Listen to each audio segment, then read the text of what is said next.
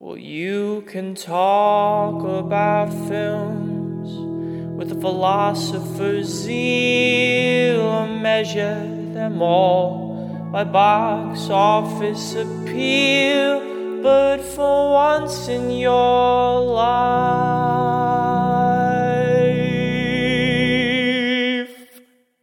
be real.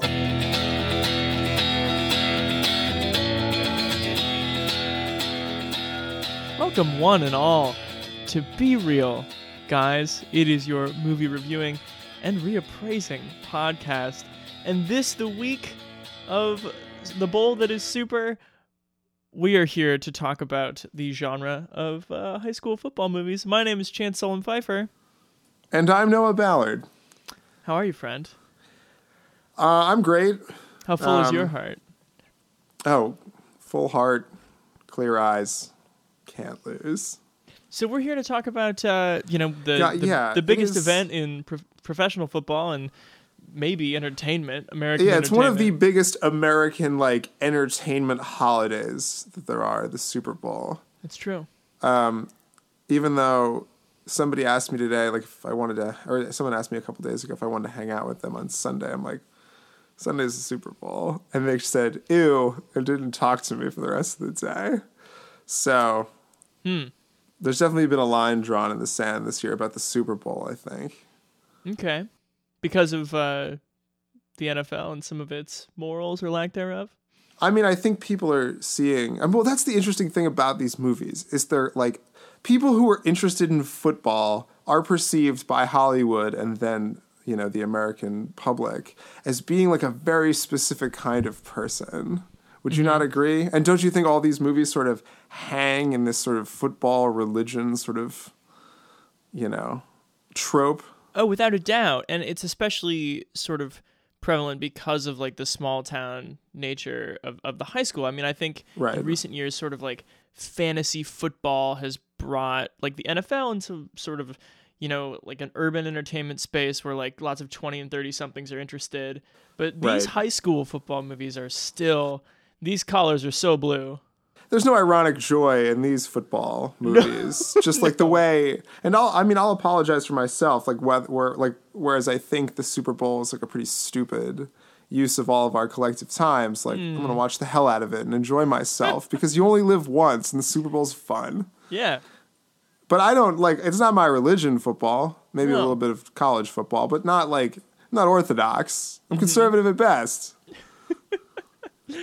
But nobody is conservative at best in these towns. So let's talk about the movies that we picked. I think that a character in Varsity Blues, Remember the Titans, and Friday Night Lights, the movie, all refer to it as, I think the way of life gets tossed around in all three movies. Oh, yeah. In two of them, voiceover to start, I believe. Oh, yeah. I love because it's that's what I love about these movies, is because the ones that choose to be high school movies... are somewhat, they have to subscribe to a different set of tropes, namely the voiceover to hi, I'm Sean Brumder, Whereas the one movie in the trio, Friday Night Lights, considers itself a serious drama. It does not consider itself an MTV and or Disney film. No, not at all. Yeah. But we start with Varsity Blues, right? 1999?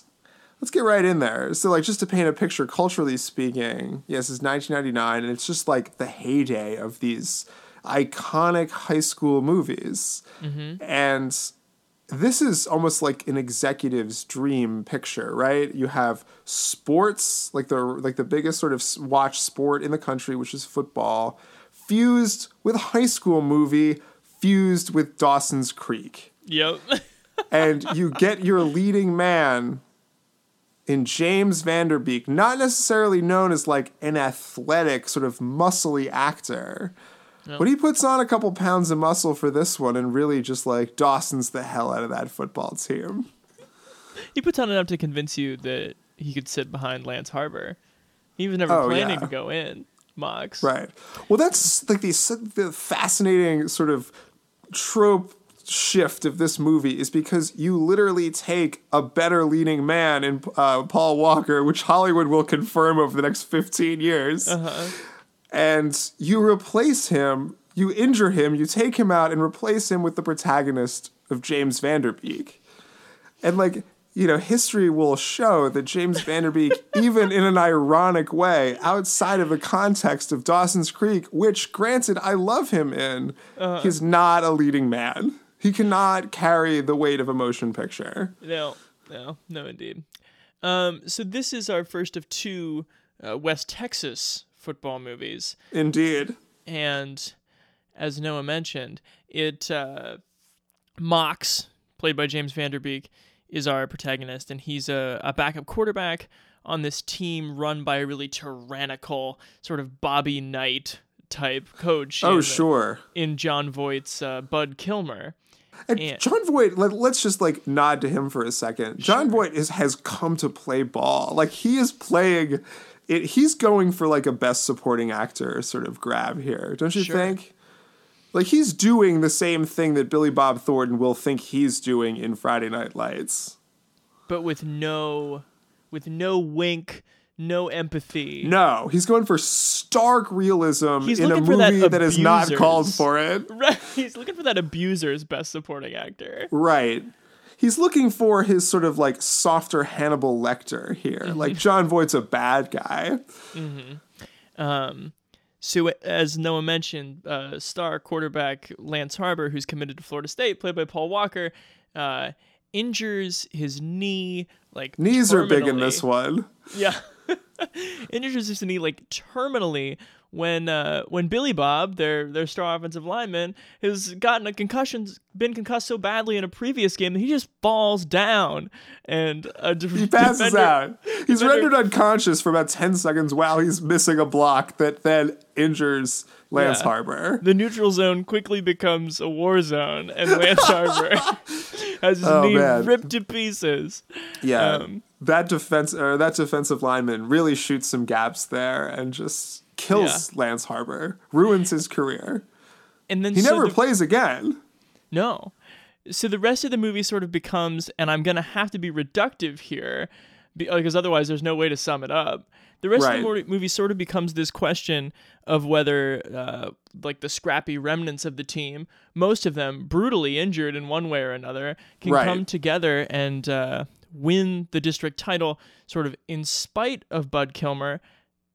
But big parentheses, do they care about football? Does football matter to this movie? For like long stretches? Well, that's sort of, I mean, that is the fundamental question of these movies. Is like, is football fundamentally important? Like, is it a thing you should value? In America, we have laws. And it's just accepted that as a member of American society, you will live by these laws. In West Canaan, Texas, there is another society which has its own laws. We woke up in the Twilight Zone. West Canaan, sex and football. That's all there is. Hey, Mom, let's roll! You know, in these West Texas towns, it's very much portrayed as that these are all these kids have. It's all that the towns have. Their parents and sort of like that generation and beyond are these very kind of sad people who are still living for Fridays, and basically pinning their hopes on people who cannot even vote yet. Right. And so there's like a very powerful angst that overtakes people like Mox, and like Mike in Friday Night Lights, which is like, I'm not even 18. How is this the most important thing I'll ever do? And yet, the thing about Varsity Blues is it knows in some way that that's ridiculous, right? Like the thing I can't figure out about Varsity Blues is whether it's a satire or a soap opera. The tone is swinging wildly at times. Well, that's the thing about it, is that I think it is a satire, but the only way that it got made was by also being like a gross out, like Van Wilder level movie. Right. Of like gross. Like the Scott Conn character is only there to like give that movie a sexual content sort of contingent. Right. And that's also how you have like the women being sort of like forced to sexually embarrass themselves for the high schoolers. Right. But it also just sort of pokes at an interesting, whether or not it actually exists, like gender dynamic of women feeling like literally the only way they can get out of this godforsaken town is by cuddling up to their only ways out, which is the anchor of maybe college or professional football career. Yeah. Well, that's the thing about this movie that I think saves it from being just another garbage teen after dark Comedy Central movie, is that it isn't afraid to show just how dark this world is. Like, it's not glamorous. Like, yes, they get away with a lot of shit, but like the shit they're getting away with, like, it's sad. Yeah, that barbecue scene where the fathers of Lance Harbor and Mox, who played football 25 years ago, want them to William Tell style knock the beer cans off their heads. That's an upsetting scene. That is an upsetting scene. He knows that it's upsetting in the way it's directed. Yeah. Well, do you love when they start like hassling him to play this game? It's the Jaws shot of like the zoom in on the face, the pull back. It's on James Van Der Beek. Where like the depth of field changes. Yeah. But like the face gets closer. It's, I mean, an incredible shot, but it's such a weird, like, artistic choice for what doesn't seem like a film that doesn't seem to have the aesthetics of a movie like that. It's definitely not uninteresting to watch. Like, this movie's hard to look away from, I would say. Yeah. It's prescient with the things that we now sort of associate with, like, the inherent drawbacks of football with concussion and sort of like a get back out there. This movie really, it's interesting how the Bud Kilmer figure in the proverbial coach speech, where it's just like, go and get it with your soul and your mind. Just go and get it. Be tough. You're really not that far away from saying, go and get it with these drugs and like go in there and put your body at risk. Like, it's interesting how this movie points out that those two things are pretty close together. Right. And it's also a movie that it's an interesting, when we look at all three of these movies and like what these coaches are trying to get out of these situations. Right. This movie is the most cynical, I would say. Oh, absolutely. Like, it's saying that Jon Voight, but then it also has that very MTV turn at the end to keep it sort of like still a movie for children who grew up watching Disney movies where they and he never coached again, like after he stares at his trophies for the second half after they call him out for being an asshole. But like up until that point, like he has just used these young men to further his own career. To get his 23rd district title. Right. And he really didn't like give a damn about them at all. I think a movie that made more like choices about tone and what it wanted to be and was not sort of being pulled, as you mentioned, by what it had to live up to for MTV audiences. Right. I think maybe a braver movie. Maybe they don't go back out. Maybe they don't play the game at the end. Like it frankly surprised me when all of a sudden they were like, "Well, that's a better movie. We just banished this this tyrant of a coach and well, wait, no, we are gonna do the sports movie thing." Yeah. Like it really tried to have its some cake and eat it too. But I think there's just something suspicious and interesting about this movie, and I will point to one thing. And go ahead. The one thing that's suspicious about this movie is like politics or like what it set out to do is James Van Der Beek's little brother. Oh yes. So there's like 4 or 5 sequences of his little brother trying out like the world religions to sort of understand the meaning of life. And the movie opens with a shot of him literally like attached to a cross, which is like a bizarre image to begin what is otherwise a pretty inoffensive movie politically with like that. Yeah. But I think there's something like strangely subversive about that, which I'm really into. Well, I think that's the satire part. Like, that's the part where it's just like in a house where football is the only religion, the black sheep little brother is actually trying on costumes from like Hinduism and the Nation of Islam and and a strapped across to his back But then they end up playing the game just like they do in every other sports movie because James Van Der Beek's like, being a hero is pretty good. I think the movie Don't you make out with heroes, Amy Smart? Oh, bad line. This movie, speaking of heroes, how about the the placement of Foo Fighters' My Hero during like the triumphant, like them coming from behind in the second quarter montage? Yes. There goes my hero. It's so good. All movies and most of life can be described with our rating system. The 4 categories are good, good, bad, bad, good, bad, and bad, good. The first good or bad refers to intellectual quality. The second is pure pleasure. Good is easy. Things that make you feel smart and happy, and that for both reasons you'd want to do again. Like watching The Departed, or Jaws, or calling your pal to do a podcast with him. Good movies make Noah say, love that. Bad is easy too. Things that bring you neither stimulation nor joy. Basically, you just wasted your time. Things like watching White Chicks or Wild Wild West, a conceptual double album of Christian pop punk. Bad movies make Chance say things like, I hated that. Good Bad, then, is something you recognize as worthwhile, but not something you enjoy. Schindler's List, Requiem for a Dream, most classical music, eating your goddamn vegetables. Good Bad is about being an adult, and these kinds of movies make Noah say, I mean, I'm glad I saw it once, but never again. Conversely, Bad Good is for your thoughtless inner child. It's Cheetos, it's late career Billy Joel, it's movies like Christmas Vacation, Honey, Kids, and Deep Blue Sea. Bad good movies make Chance say, but it failed in such an entertaining way. Got all that? Now buckle up, because you're about to hear an opinion stated as fact.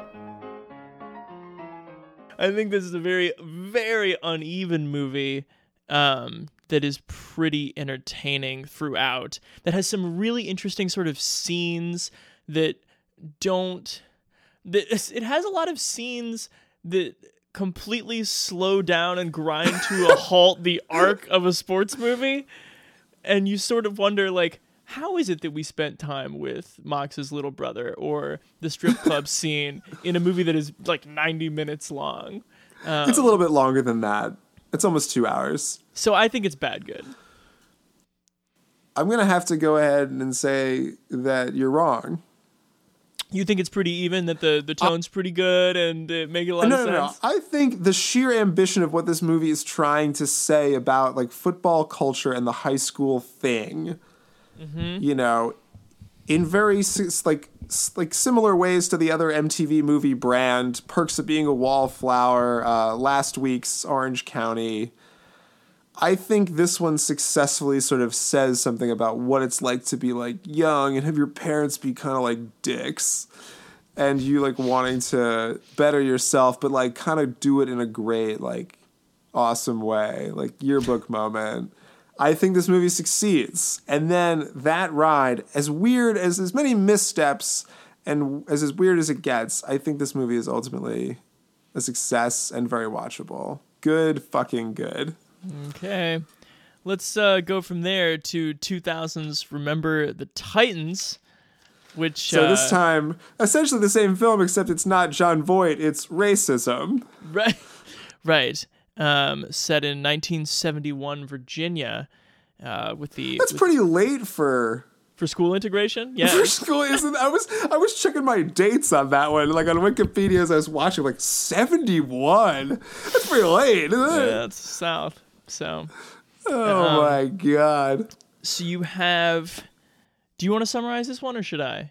I can get into it. So 1971 Virginia, schools are integrated, and it's like a goodwill gesture to the black community. The school board decides to sort of demote the head coach of the football team and hire a black coach. Right. Herman Boone. This is a true story, mind you. But yeah, so you have this guy come in as the coach, and he's dealing on the micro level with the racism and preconceived notions and prejudices of these two groups, these white football players and these black football players. And then they solve it, and everything's great because they're at training camp and they're away from the world. And then they get back to society, and they have to like preach the good word that like, you know, races can mix and it can be fine. And then they also play a football season. You smiling. Why are you smiling? Football's fun. You think football is fun? Yes, no. No? Certainly. Well, it was fun. Not anymore, though, is it? Is it? No, not by now. No, it's not fun anymore. Not even a little bit. Zero fun, sir. All right. Coach Boone's school board made the decision to put you on my staff. I did not hire you. Well, I came up here to coach you. I didn't ask to be assigned to your staff, so I guess we're both in a situation we don't want to be in. If they keep on playing like that, we'll lose every game. But I can guarantee you this, Coach. I come to win. This movie is really, really good. Do you actually believe that? I don't think it's really, really good. I think it's quite good, and in fact, I think that the most remarkable thing about it that I never noticed during the first, 50 times I've seen this movie is that the editing and the pacing is incredible. The way they get you into this story and get you into the arcs of it. And this movie does not take a breath. No, not at all. This movie is a svelte film. Yes, from basically the two sides staring each other down, to camp, to like breaking down barriers at camp, to the Gettysburg, like the second Gettysburg Address, to like when they come back, like it just moves. Well, otherwise it would be like a 4-hour movie. Right. This movie is. Can I say that this movie is one like glorious Disney montage of a sports film? I think that's very fair. Like that's the weird thing about this movie, that there are no scenes. Did you notice that? It was like this movie has sequences. It doesn't have scenes. There are a lot of parts that are very memorable to me, but you can remember exchanges, but you can't remember scenes. Like, I dare you to name a scene. Well, there's that part where Coach Yost and Coach Boone sit across a desk and kind of look into each other's hearts. Right. They exchange like 3 lines and then it cuts to something more exciting. Right. It has to go. We got to go. Yeah, there's no time to waste. We got to go 13-0. So if we're talking about like what coaches do in this movie and the morality of football, I think what's interesting is what this movie puts forward is that by denying them like agency and water, that Coach Boone essentially breaks these players mentally and physically until they have like a combat brotherhood. They can no longer be racist toward each other because they've like been broken by the coach. Right. Which is kind of a strange thing to celebrate, right? And like it's an allegory. It's remember the Titans. And it also there is that great speech that Will Patton give tonight. They're gonna remember the night they play the Titans. I wanted him to at that point you just say the title. Don't say remember the time they played the Titans. Just say the title. But this movie like is very kumbaya about its sort of race relations. Yes. And I have to say, football is the vehicle for that.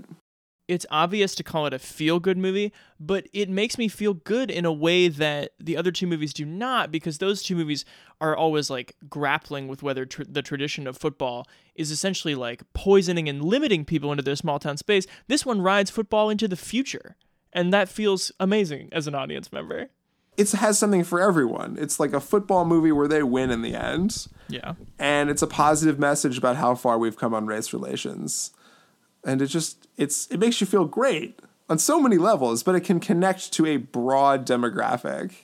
But it's also a little bit propaganda-y if you like look at it too closely. Sure. Not that there's anything wrong with what they're trying to say, though. If you just point into the face of the most racist coach, you will break his spirit. I have been waiting most of my adult life to have my moment where I point at the physical embodiment of something I hate and just point at it and just point with my arm completely extended, eyes just glued onto whoever that person is and be like, I'm going to kill racism right now for you. Yep. Incredible. If people don't know what we're talking about, there's a sequence, not a scene, a sequence in the film where Gary Bertier like does something, like he like tackles somebody well because he's on defense. Right. He tackles somebody well, and then he like runs to the alternate sideline, makes eye contact with the evil head coach of the other team, and just extends his arm and points at him. Mm-hmm. He's on notice. Can we talk about the way the football is filmed in this movie? Because I think it's really, I think the best and the worst climactic moments are really a tale of two ways to film. There's an incredible, when Sunshine first goes into the game, the scene where he tucks and runs forever and ever and ever is so exhilarating. But Julius's big moment, where he kind of $6 million mans after the guy who's like streaking down the field and manages to strip it, is pretty cringeworthy. Like, Peter Berg would not have allowed that into his movie had he directed this. No, that one's pretty telegraphed. And I think most of the action sequences in this, because it's not going for subtlety, it's going for, audience pleasing. Right. The football is probably the least exciting in this one. Well, I think what this movie has to do, and it's harder, and it speaks to the fact that what's so lovable about this movie is the ensemble cast. Even if you think they're miscast, I think that it offers you... in a charming way. I think it offers you 10 or 12 memorable people to stick with who you're very like attracted to as an audience member, and you still get to see them in the helmets. It's obviously them, and I think in Friday Night Lights that could be anyone like on the like throwing and catching. Oh yeah, well it's much faster and more realistic and less like stagey. Right. Yeah, so for all the faults I have with this movie, it's like very on the nose political agenda, and also the fact that it's not a movie so much as like a very long commercial for like how great white people are. How is it not a movie? It has the exact arc of like the traditional sports it is movie. A narrative. Uh-huh. Like a narrative does emerge, and there are like things that lead up to it, I will grant you. And there are characters, and there's setting, and there's all the things you need for a film. But I don't think it's a terribly like artfully made film. It's it's the minimum amount of scenes or sequences you need to equal a moving Disney sports narrative. Do you need me to come over there and lift you up while Peace Train plays to cheer you up? Would that help? Great soundtrack. Oh, incredible soundtrack. God, when I heard dun dun dun dun dun dun, I'm so ready for Gary Bertier to get paralyzed, and it just kills me every time. Oh yeah, he was doing. You know what? He did his signature move again. He did his signature point, and that was his undoing. Yeah, you can't. Who was that fucking guy with that bugle? Automotive hubris got him in the end. I think if there's a fault in the racial politics of the movie, it's that in order to make the $115 million it made, it needs to show that the good white people and the black people are on equal footing, which we know sort of historically is like not true in the morality of crimes. Like at the very beginning, where the shop owner, this town is at its throats because a shop owner has killed a young black man. And the movie sort of stages these factions as being like equally upset about that. But I think that I'm now going to apologize for this film because I think there's a lot of good about it. And I'll tell you, I think the crown jewel of what makes this movie watchable, if not technically quality, is Denzel Washington. Because this movie is pretty gloves on, I would say, like in the exposition until he shows up. And then before you really like know him, there's a scene where they're getting onto the training bus and Gary Bertier like goes up to him and he's just like, "Hey coach, here's my dick. Like, I'm in charge of this team. Like, we're going to be okay. I'm going to call the shots." And by the end of that scene, Denzel Washington is whispering to him, "Who's your daddy? Am I your daddy? Get on daddy's bus." Yeah. You know? It's incredible. That is one of the few scenes in the movie, and it's one of the few things that I think really works and makes me wish that this was a more weighty, depthier movie. Mm-hmm. Yeah, and you're pretty close to peak Denzel here. You're still before training day here. I mean, he hasn't even thought about making fences yet. He's still in his prime. No. The Equalizer is years away. It's true. Yeah, I'm glad you didn't let us get out of talking about this movie without mentioning that, one of the top 10 movie stars of post 1980 is in it, carrying the whole thing. And he does. There's John Boyd, there's Billy Bob Thornton, and then there several floors up is Denzel Washington. Well, that's the thing. I think that if any actor needs to carry one of these movies to the finish line, it's Denzel Washington in the script for Remember the Titans. And, he does it because he's Denzel Washington. At this point in his career, he could carry a movie with, weird scenes and, just a moral code that one cannot disagree with. He even convinced me that the veer was, a reasonable offense. Just give it time. It's like Novocaine. It always works. I don't want to watch people run the veer. I still got pretty excited when Sunshine gets in there and just Joe Willie Namaths the whole thing right into the late 70s. Yep. Oh, man.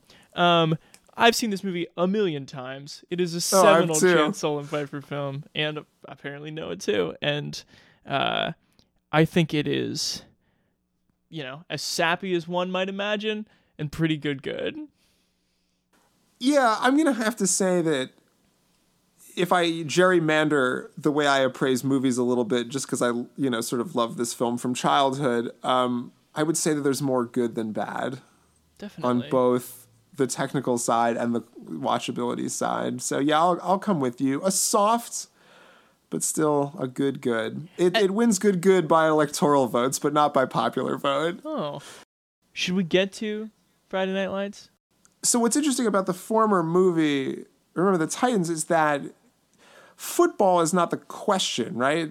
It's racism and it's integration and it's sort of this bigger American question, and football is just sort of an entry point. Sure. But then coming back to Friday Night Lights, football is again the question, and a serious one at that. Oh, yeah. This is by far the most serious of the two films, which are basically just high school films, too. Right. But this one is not Heath Ledger would never have been in this movie. No. Garrett Hedlund plays who is going to be the Taylor Kitsch role from the television series. Well, that's the weird thing. Let's get into it right away. Yes. The plot of this movie, which is sort of like the first season of the television show Friday Night Lights, but is also much darker. Peter Berg directed both, and in this one, he's going right to 1988, to tell the story of the Permian High School Panthers and their unlikely run to the Texas State title game.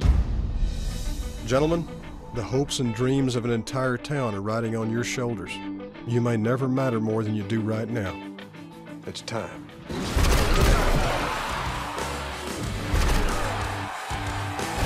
Now, if you want to win state, you're going to have to beat a team of giants, a team of monsters over in Dallas that outweigh you about 30 pounds a man. This is real, sincere warfare. We're in the business of winning. It's classic Peter Berg. It's so... docurealism is just all he cares about. There are characters in this movie, but I don't especially feel a way about many of them. Yes. Because Peter Berg hates to editorialize. Even coming up into movies he's making today, like Deepwater Horizon and Patriots Day. He's a director who likes saying, I hate to editorialize. Well, yes, that's true. But he finds these stories about American strength. And all he wants you to realize is that, common people can be heroes. Whether it's on an exploding oil rig or on a hill in Afghanistan or in the It's amazing he didn't direct Sully. It is incredible. Pretty soon, the most amazing thing about Peter Berg is that he didn't direct Sully. Well, Eastwood's coming up on 90, so pretty soon all Eastwood movies will be Peter Berg movies. Berg kind of is at least on the directorial side, our Clint Eastwood. Yes. But then he's going to get weird. What do you mean? He's going to get weird and he is going to start to editorialize more than he already does without thinking he's doing it. You think he's looking at a chair in his house? And he's like, I need to make a movie about that chair There need to be a lot of cuts. What about a Clint movie that like begins with a prologue of him at the Republican National Convention talking to that chair, and then we flash back? Get real Scorsese with it. A Clint Eastwood biopic directed by Peter Berg. Peter Berg would be the only man for that job. And I haven't made any changes in Clint's life. This is just a story about how strong Clint was in the face of adversity. Based on a true story. So I have to say, the two things that I find most relentless in this movie, other than the football, the soundtrack by Explosions in the Sky. The soundtrack by Explosions in the Sky. Yeah. And just the relentless camera work. Oh my God. Like, it's a kind of movie where you say afterwards, there's some good camera work in that, but like you don't actually mean it because it was noticeable. Right. To what end? When he chose to cut during a makeout scene, I was just like, well, you'll just cut everything, Peter Berg. Right. You're just like Paul Greengrass, but with everyday life. Right. That's wow. Nice. Thanks. I liked that one. But it's like only one director I can think of other than like Michael Bay would have the audacity to shoot like a 2-person speaking scene, like one of the sort of coverage shots from a helicopter. Like that is just irresponsible filmmaking. Yeah. The only other time I've seen this movie, I was a little kid. I had probably just finished watching Remember the Titans, and I thought, why don't I put on Friday Night Lights? And I was so bored. I remember being so bored, and my attention span is better now than it was when I was 14, but I have trouble grabbing these characters. Right. But there's also something, I don't know if you felt this, but I almost felt like the movie's like a tiny bit icky. Okay, how's that? In that it's not, because it's shot with that docu-realism, it almost feels like you're a voyeur, like looking into sort of sad people's lives. Mm-hmm, mm-hmm. And like, it's horrible. Like, it doesn't really, I mean, that it exists, I guess, and maybe that's Peter Berg's commentary, is reason enough to like feel enraged about it without taking a particular political stance on poverty, like rural poverty, or like whatever he would aspire to editorialize. He doesn't do that, but simply seeing like people who have nothing else in their lives other than this strange social contract that binds them all together, which is for a couple months out of the year, they watch their underage children like beat each other. Yeah. It's bizarre. It's very sad. It's like, I mean, it is like watching a documentary about a culture of people that like, they should have more, but they're okay with that. And there's something heroic about it, but there also really isn't. Yeah, but a documentary would have to sort of answer the question of why it's there, you know? Like, why do this? And Peter Berg does not have to answer that question. Like, that's what I had trouble sort of labeling, was the protagonist and the antagonist.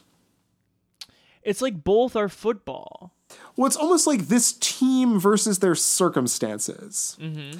Which is a pretty flimsy thing to like hang a movie on. But so you almost get this, I felt like almost it's like a Crashian sort of movie where there's all these little stories that do connect and it has this football to pull them back together. But ultimately, it's almost a collection of short stories where you have one story about his father, his football career and his father's football career and the ring. Timothy McGraw?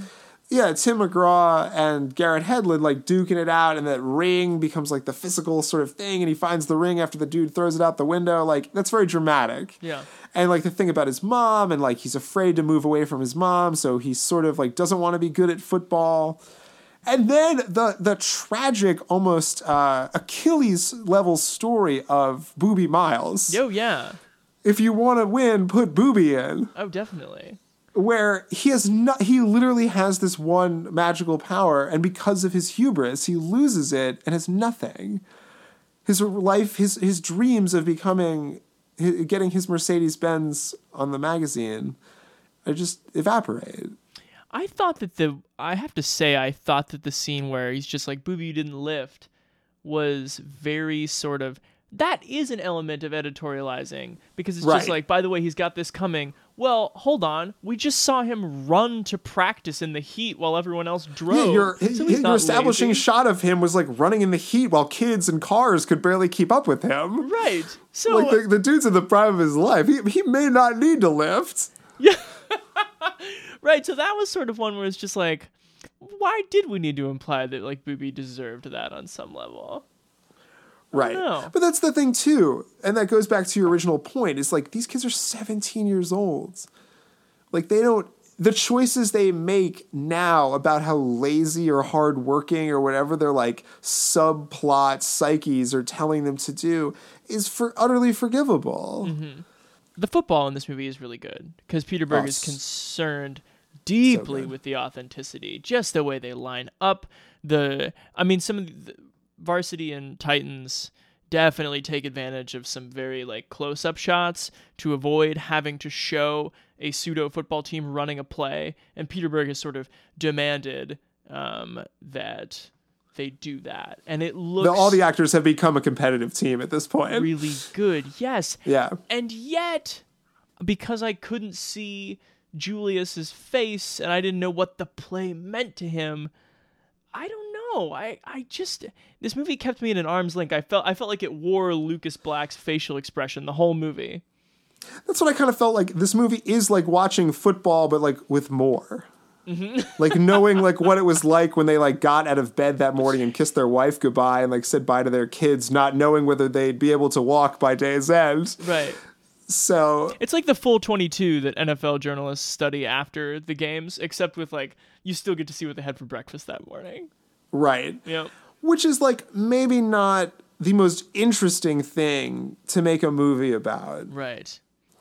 You know what I think Peter Berg is rightly concerned about in this film, though, that I don't think enough people talk about, commentators, fans alike, is the simple concept of ball control. You don't think Peter so? Peter Berg is relentless. Ball control tears families apart in this film. Hold on to the ball. Tim McGraw wraps Garrett Hedlund's hands in duct tape so he can hold on to the ball. Mm-hmm. And honestly, I don't think he's wrong. Ball control. There's no reason to drop that ball. All right. I see. Yeah, he definitely cares about that. But I'm going to go ahead and rate this. I mean, it's like in the vein of the first Rocky movie. It's a how you play the game type sports movie. But I don't find it particularly embraceable. I think that Gary Gaines, as portrayed here by William Robert Thornton, is I don't know. It would have been. I need a little bit more like erraticness that you got from Herman Boone when he would just like walk up to someone and just mind fuck them with like asking Donald Faison whether he thought football was fun. And Gary Gaines is a little bit subdued. He's a little too. He's not quite Jimbo Fisher or Pete Carroll enough for me. Right. Yeah, he's subdued, and even when he does get like excited, it's still like you don't feel it be like ugh. Oh, you know, someone told Billy Bob to yell there. Yeah, but I did like his like go out there, like you can do like, or you know how to do this, you're perfect. Now get it done. Kind of thing. That was that Billy Zane as Billy Bob. No, that would be like he definitely like hit every word and they're like, now get it done. You guys like football? Football is important in this movie. So for me, it's going to be a good bad. I think it's which I think I would say about a lot of Peter Berg movies, frankly. He 100%. Is so technical and so precise in the way he puts together a movie. And yet I don't think he is concerned with the things that make movies watchable. I mean, I hadn't seen this movie since I saw it in theaters. And I remembered why when I watched it was that like, yeah, it's an interesting thing to see once and like experience like this sort of movie about this sort of thing because you're so used to, and this movie has like a real like fuck you ending. Mm-hmm. Yeah, it does. And which is interesting, but like again, like with hard-hitting endings, the more times you watch them, the less hard they hit, because you expect it. Right. So I think that the rewatch value for this is pretty low, thus making it, you're right, Chance, a good bad. Yeah. Yeah, it's just it's strange. I think if you ask someone like what's the most realistic football Hollywood has ever done, I think you say Friday Night Lights, and yet I think there are so many more. I think our other two movies today are leaps and bounds more entertaining.